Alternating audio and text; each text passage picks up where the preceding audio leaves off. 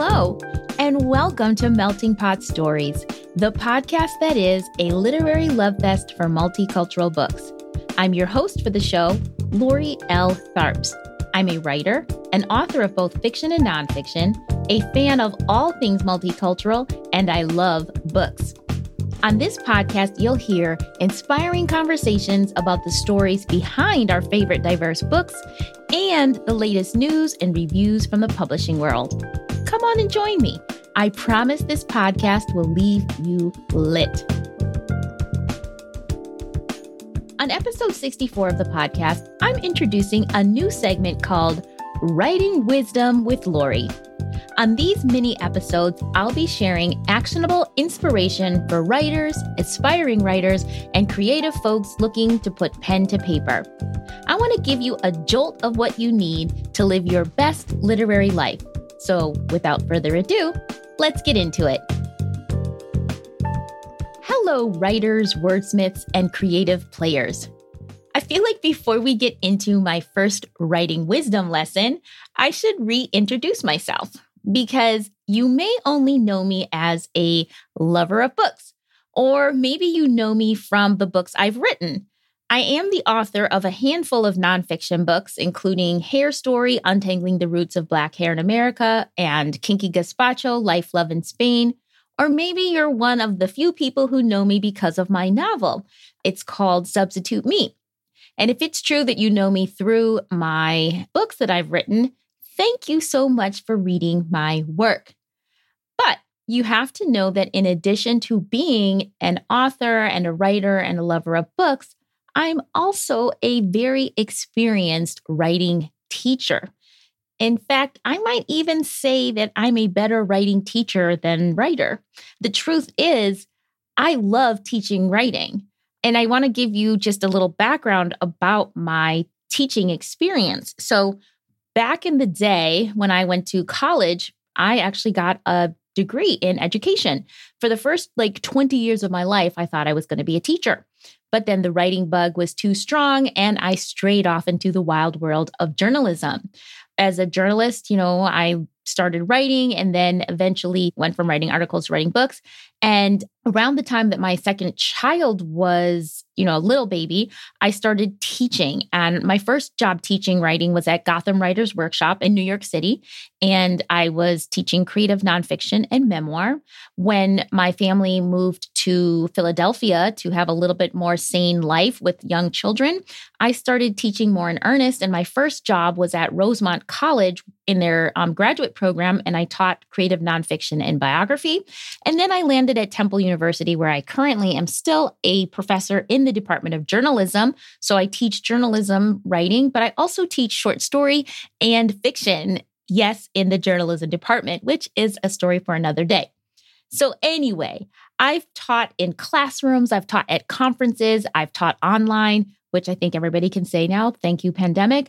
But I've just taught in kind of almost any kind of atmosphere you can think of. And I've taught everything from college students to senior citizens.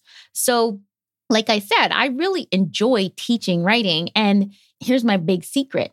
I don't really teach people to write. I don't teach people about sentence structure and proper grammar. I teach people to believe that they can write.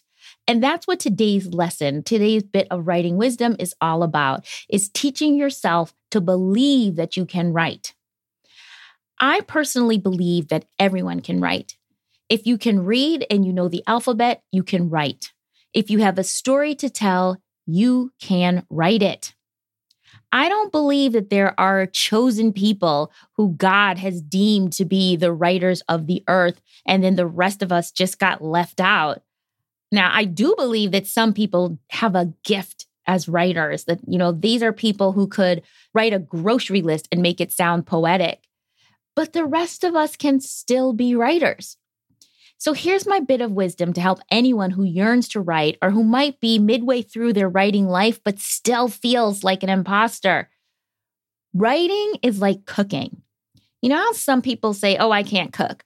I always say to those people, that's a lie. If you can put toast in a toaster, you can cook.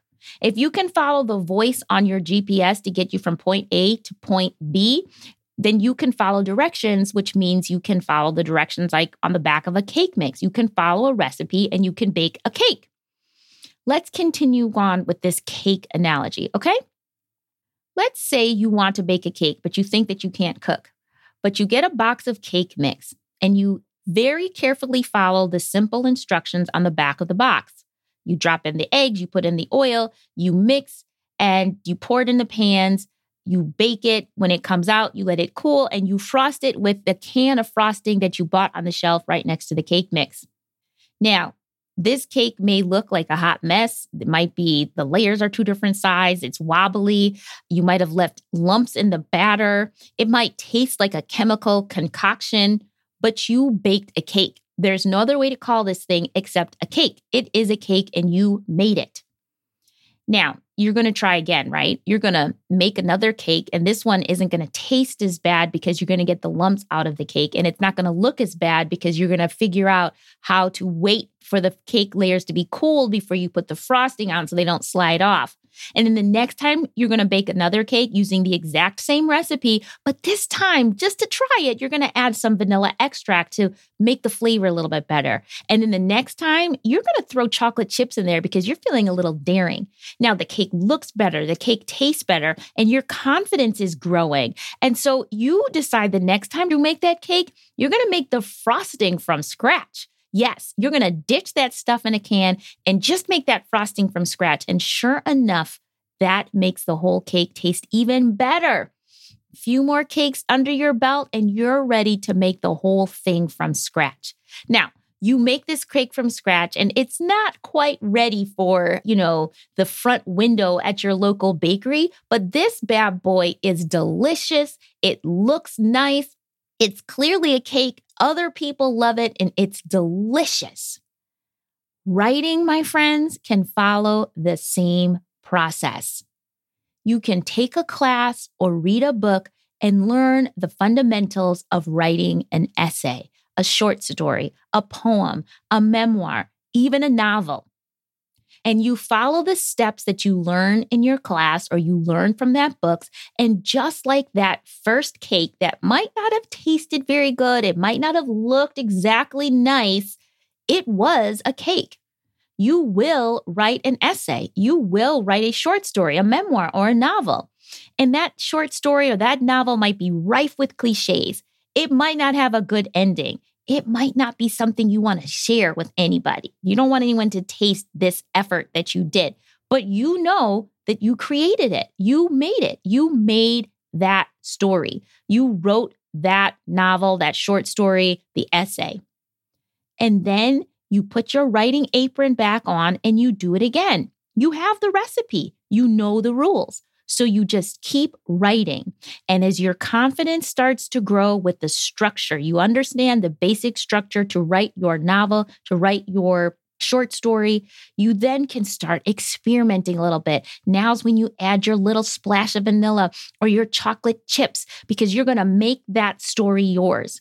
You're going to start experimenting with the structure, maybe play with the point of view. You're going to find your favorite way to tell the story, just like you would find your way to bake your favorite cake. I learned how to tell a nonfiction story when I started in the field of journalism. I learned by writing short little articles that I was assigned. Nobody assigned me a feature story on the first day. I was assigned tiny little tidbits like sidebars. And then slowly but surely, I built up my confidence. My short stories looked good. My short journalistic articles looked better. And then I got assigned longer articles. And from those long feature stories that I figured out how to write, then I learned how to write a book, a nonfiction book. And from there, I learned how to write a memoir, which is creative nonfiction. And from there, I learned how to write a novel, right? It built up. So let's go back to the cakes. I baked an easy bake oven cake. Then I did a box mix cake. Then I souped up that box mix cake. And then I pulled off a full-on cake from scratch, my novel, right? Little by little, poco a poco, right? Now, my novel is not ready for its photo shoot in Martha Stewart living, right? My novel is not 7 tiers with buttercream frosting and designs, beautiful floral cake floral designs or anything like that. But it's a novel. It's a cake. It is a solid, delicious cake. Some people loved my novel. Some people didn't quite like the taste, but that's okay because it is a novel. It is edible. It works and people understand, and it is published, and I am happy. And I am still continuing to work on my craft. I keep cooking. I keep baking. I'm working on a new novel. And this one is hopefully going to be even better than the last one because I'm experimenting with the structure. I'm trying new things, and it's going to be delicious. Being a writer means believing you can be a writer. I'm giving you permission to believe in yourself and your abilities. Start with a simple recipe and then see where that can take you. Good luck and keep writing. I hope you enjoyed today's first segment of Writing Wisdom with Lori. And I hope it helps someone out there who is doubting their abilities or doubting that they have permission to be a writer. Do not doubt, my friends. You can do this. I will keep dropping these Writing Wisdom episodes because, again, I love teaching writing and I love inspiring people to believe that they can pick up the pen and write the stories that they want to share. I hope these episodes are useful. And if there are certain issues that you're struggling with, if you have a specific question about your own writing practice and you want some advice, please drop your questions in the comment section of this episode on the My American Melting Pot website. That's at myamericanmeltingpot.com. And of course, I'll leave a link in the show notes. And any questions that you guys drop in there, I will try to answer them the next time I do a Writing Wisdom episode.